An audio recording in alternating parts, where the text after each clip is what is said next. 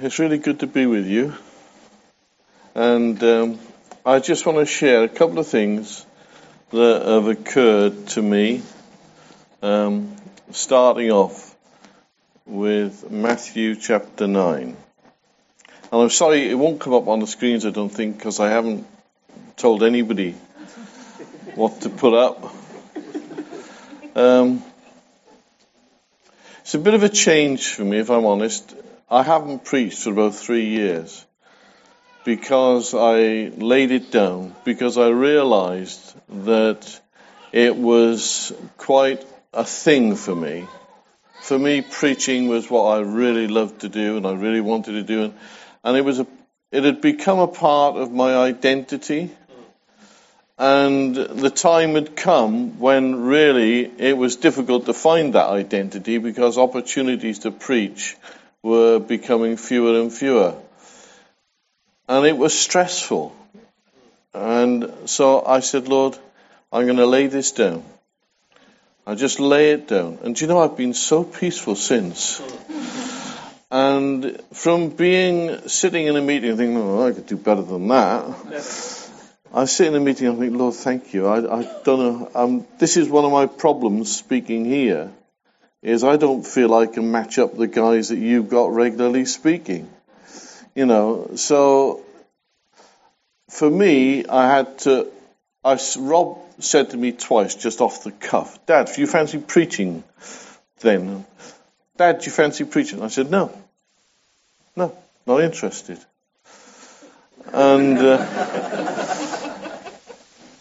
well, you know that's a change for me anyway. But afterwards, I thought about it. I thought, Lord, am I being wrong?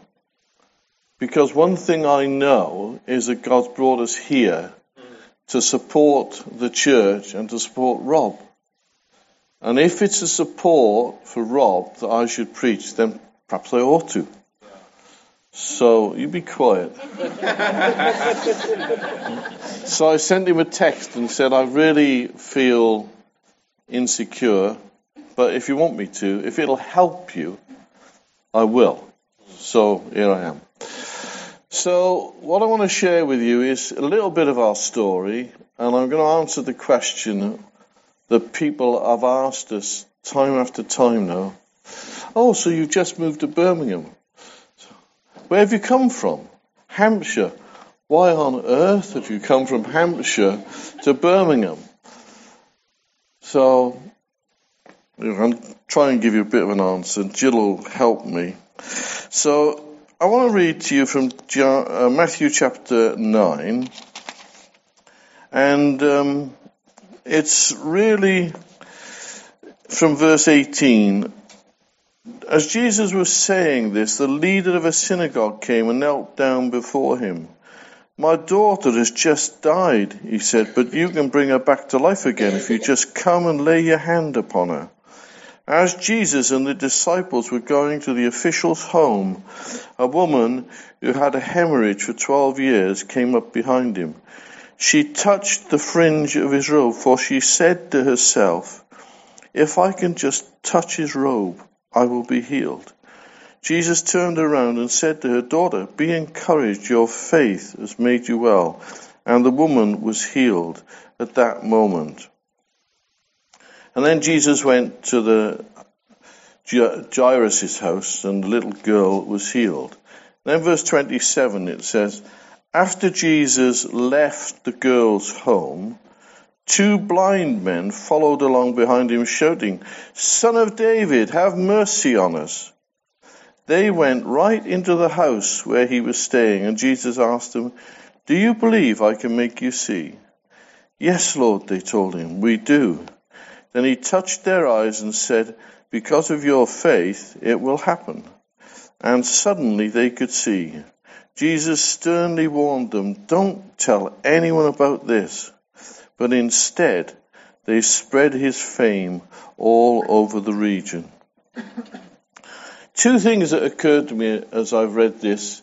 The first one, I had never realized before that these 2 blind men followed Jesus into the house. And it never struck me before. And he'd been in Jairus' house, the synagogue leader's house. And when he left that house, and these two men followed him. And I just think, here's Jesus walking down the road, and these two guys, Jesus, Son of David, have mercy on us. And Jesus carries on walking. And he walks right into the house. And they walk right in after him.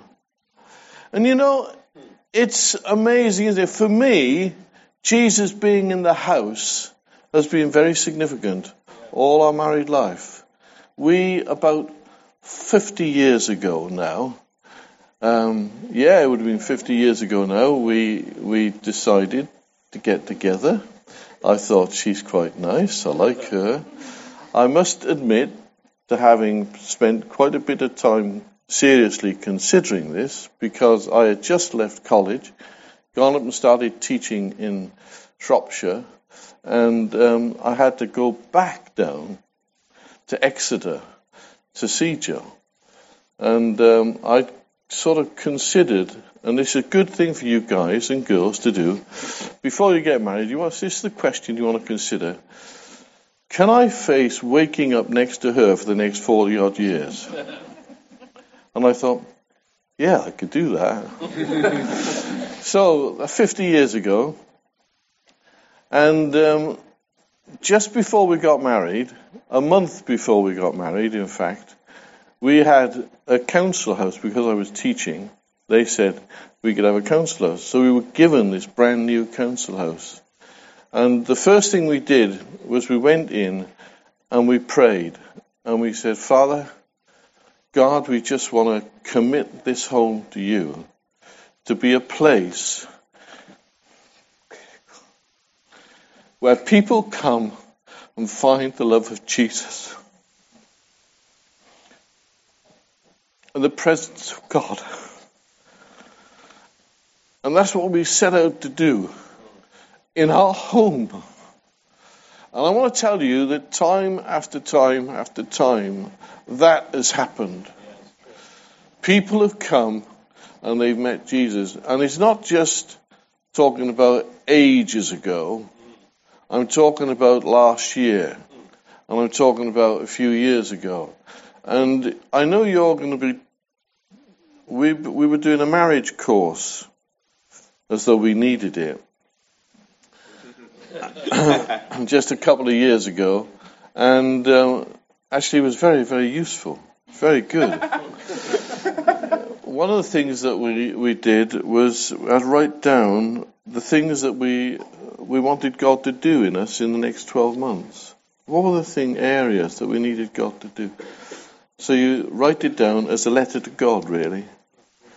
And then the next year we did this course again because we were helping as facilitators, weren't we?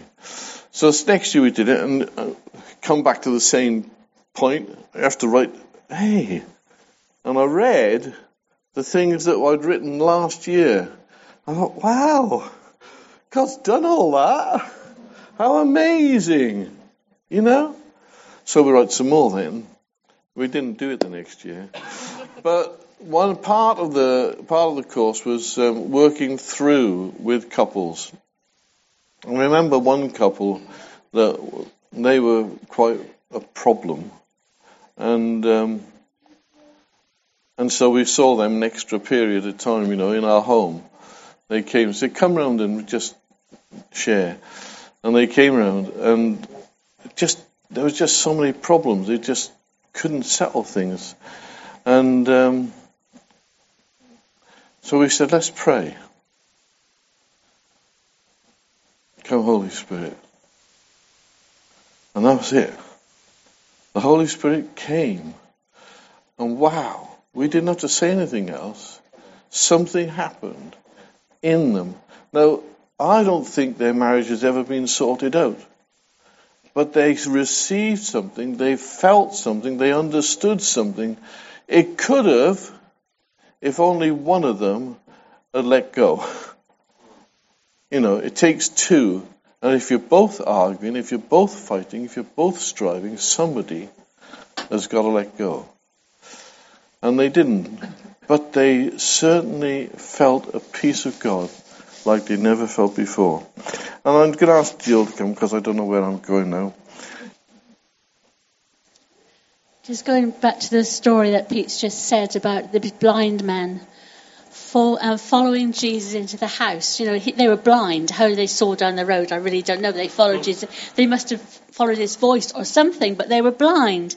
And we can be spiritually blind, okay? We're not blind in our eyes, but we can be spiritually blind. And I had this lady come. It was a Freedom in Christ course we did, and I was doing a Freedom prayer appointment. I don't know, somebody here doing Freedom in Christ. And I just want to encourage whoever it is who's doing it. And this Freedom appointment came to our house, of all places. And this dear lady came in, and she was burdened with so many things. And she came in quite dark, just loaded down with problems and didn't really know where to turn. But she really wanted, in her heart, she wanted to become clear. She wanted to be free of all the things that had held her back for so long. She was desperate to be released. Anyway, she came in and we started going through the progress and the process of the Freedom in Christ appointment.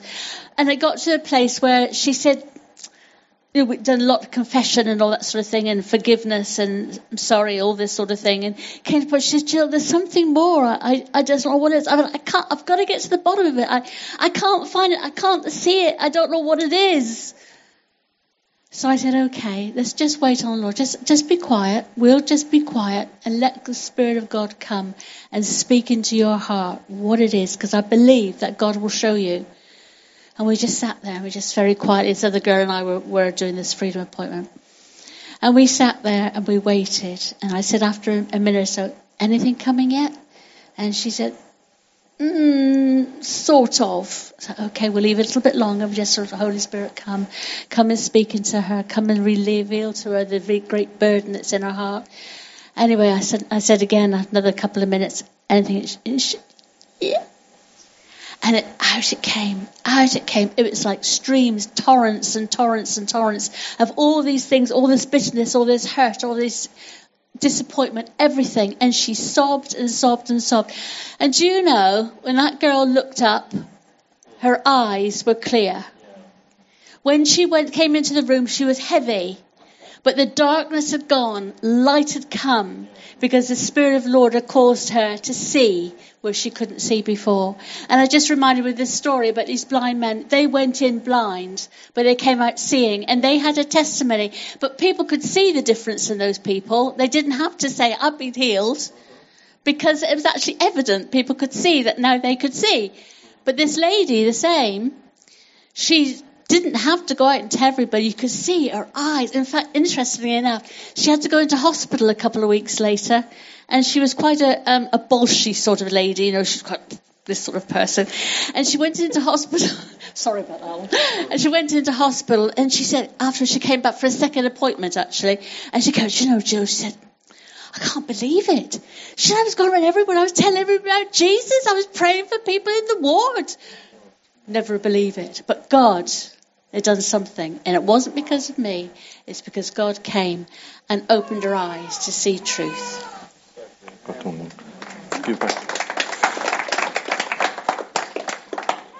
And the thing about that is that other people saw it as well. People said, God, what's happened too? They noticed the difference. So our home was a home where we had people coming in and out all the time. So we want to say to you, our home's still an open home. So you can just drop in, let us know. And because we were like that, we moved from Broadstone to Exeter, and we thought people there would have open home. And so we turned up at the elder's house one evening, really wanting him, his wisdom, his counsel, and his prayer. And he opened the door, and he said, oh. I said, yeah, hi. Oh, he said, well, we're watching television. You can come in and join us if you like. I said, oh, no thanks. It's okay. We'll go away. And we went away. I don't think that was like that with the blind men. I wonder whether the house where Jesus went was really an open. And thing is that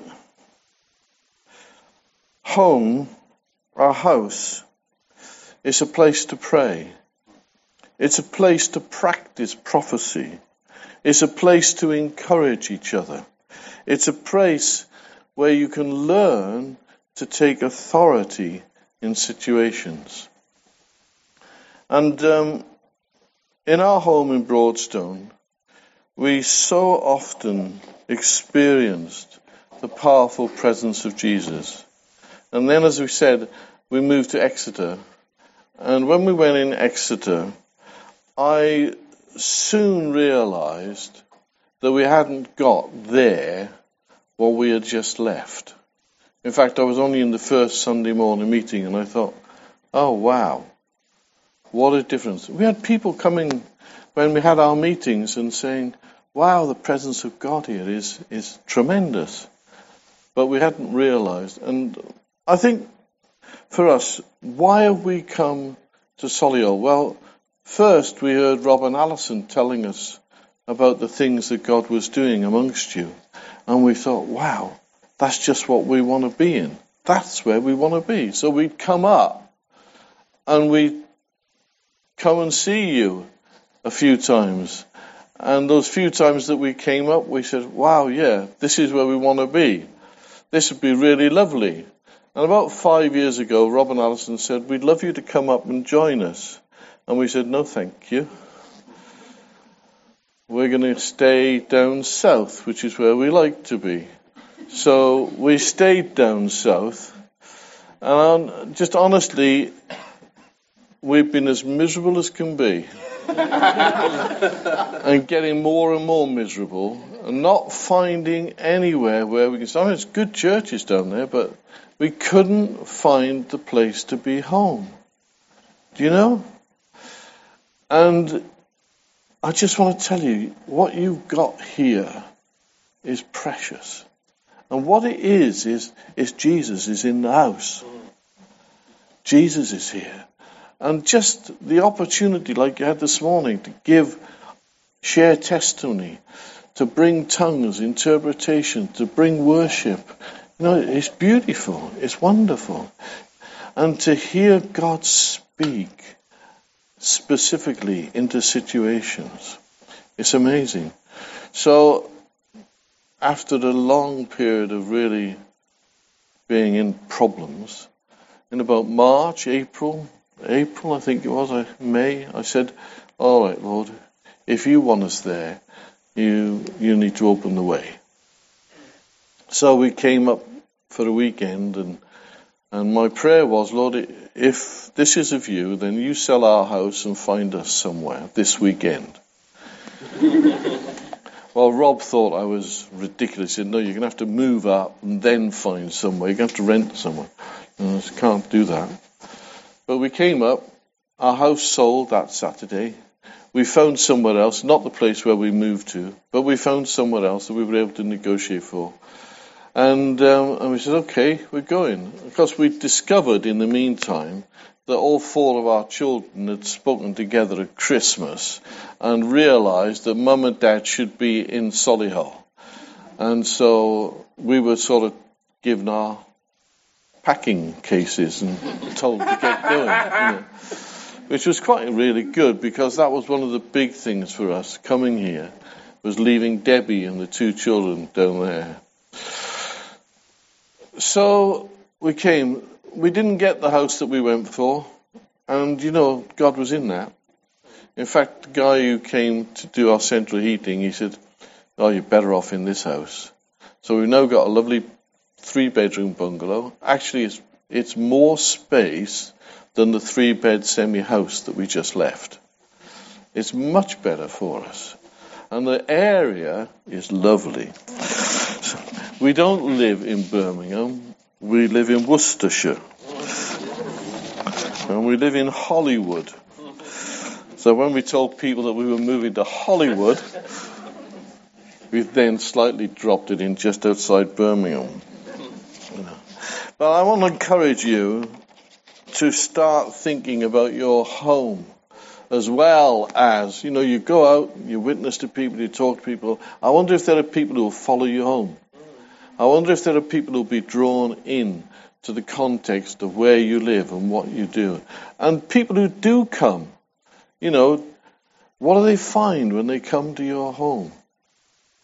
And when we were down in Exeter, a lovely brother, Rob's mentioned him before, Dave Weatherly, lovely guy.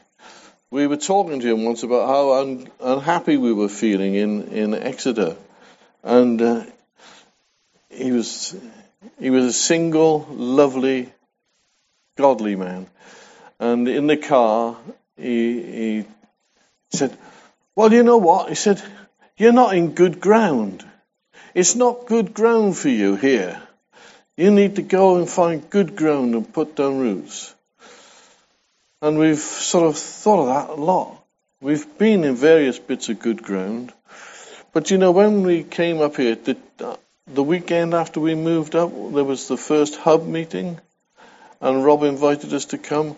And Adrian Horner, he gave this prophetic word to me about you're going to be planted in good ground. You're going to be in new ground. You're going to be a new river. And I thought, wow, that's wonderful. Let it happen, Lord. And so when we came up a couple of weeks ago, saw Adrian again, and he came to me and he said, I got a word for you. He said, I feel God's going to let you put down roots and bring forth abundant fruit quickly. So, wow, that's amazing. Somebody's come up to me in the meeting this morning and said, you're here to contribute, to be yourself, and to give. I've asked him to write it down because I can't remember it all. But, God's on our case, and he's on yours too. So that wherever you are, that's the whole point, wherever you are, God is. And he's working through you and for you. Now, I just want to point out another little bit in this chapter. Where it says about the lady that she had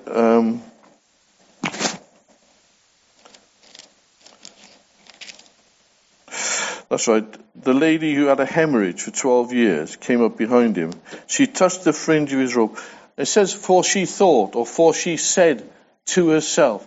I was quite taken with that because in one of the translations, it suggests to me that she was saying to herself, as she pushed through the crowd, if I can just but touch the hem of his garment, if I can only touch the hem of his garment, if I can only touch the hem of his garment, I know I shall be healed.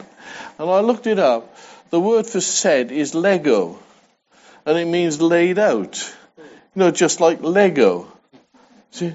So the word for to within herself or to herself, it has the sense of she'd come to this settled opinion.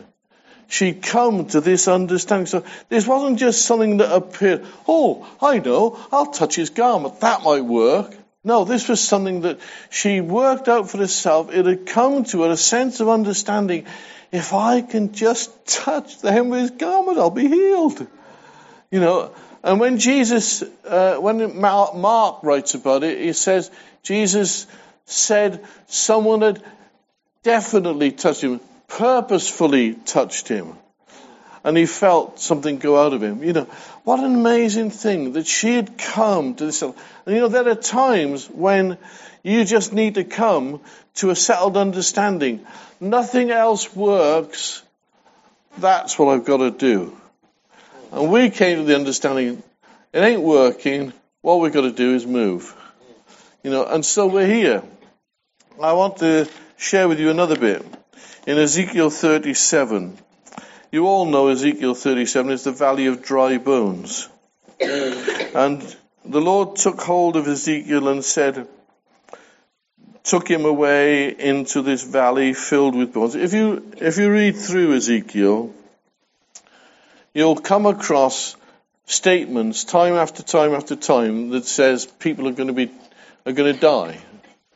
people are going to be killed because of their sin, because of God's judgment upon them. And I began to think, wow, this is interesting. Because here he comes to this valley, and it's full of dry bones. It's full of all the people who've died as it's gone through the chapters, and it's all the people of Israel, it says. And then he says, well, I don't know, Lord, but you know. And then he says, in verse 4, speak to these bones, or in other versions, prophesy to these bones, and say, dry bones, listen to the word of the Lord. And then in a little bit later on, he says, speak to the winds, or prophesy to the winds. This is what the sovereign Lord says. Come, O breath from the four winds, breathe into these dead bodies so that they might live. You know, you look out and the situation is desperate. He says, prophesy into that situation. Later on in verse 11, it says, Son of man, these bones represent the people of Israel. They are saying, we have become old, dry bones. All hope is gone. Now give them this message. I'm going to do something about it. And then, as I was reading that, I just felt, this is a promise. This is not something I have to do. This is something that God says, I'm going to do this for you. I'm going to make your old dry bones live again. I'm going to send my spirit into you again. I'm going to quicken you. And as I was contemplating this, it was on the morning of the last hub leaders just a couple of weeks ago, and I thought, I wonder if this is something for me, or if this is something I need to share. I think it's for me. And then, dear old, I don't know why, but dear old Adrian, he came to me again with this word. You know, you're going to put roots down, and you're going to grow, and you're going to bring forth fruit. I thought, Lord, thank you. That's a confirmation of what I've just read. But you know what? I wonder whether some of you feel you're dry. Well, it was really all exciting once upon a time, but actually now's the time when it's all a bit sort of level and dried and dead. And I want to say, speak to your bones. Prophesy to your situation. Jill's been saying this over years now. Speaking into situations, commanding the blessing, bringing forth the truth, and really declaring it.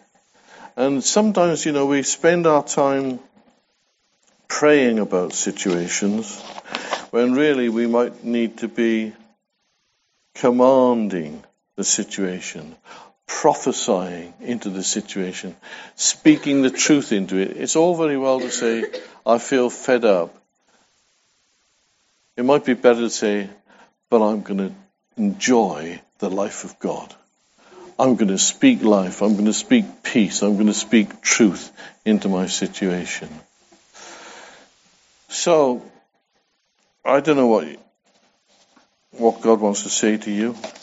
I don't know whether he wants to encourage you in your home.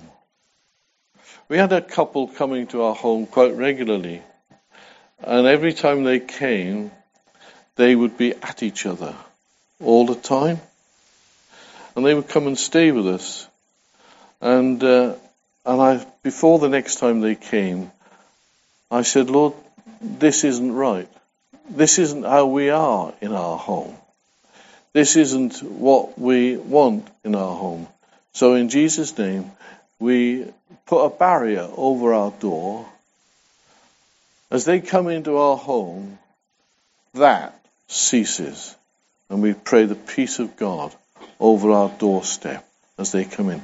And they came lots of times afterwards, but that stopped. We didn't have that anymore. What's your home like? Is there a barrier of peace over your door? Jesus said, when you go into someone's home, declare peace to this house. If the peace is received, it'll stay. If it's not, just take it away with you. Do you take peace into your home, into other people's homes? Do you take peace into your place where you work? Do you take peace into your car as you give somebody a lift? Lord, let your peace come into this car today. Let your peace come into this shop as I walk through. Let the peace of Jesus be on you and in you. You have it. Take it with you. It's yours to give away. Did you realize that? It's yours to give away. And the presence of Jesus is yours to spread abroad as you go. Amen.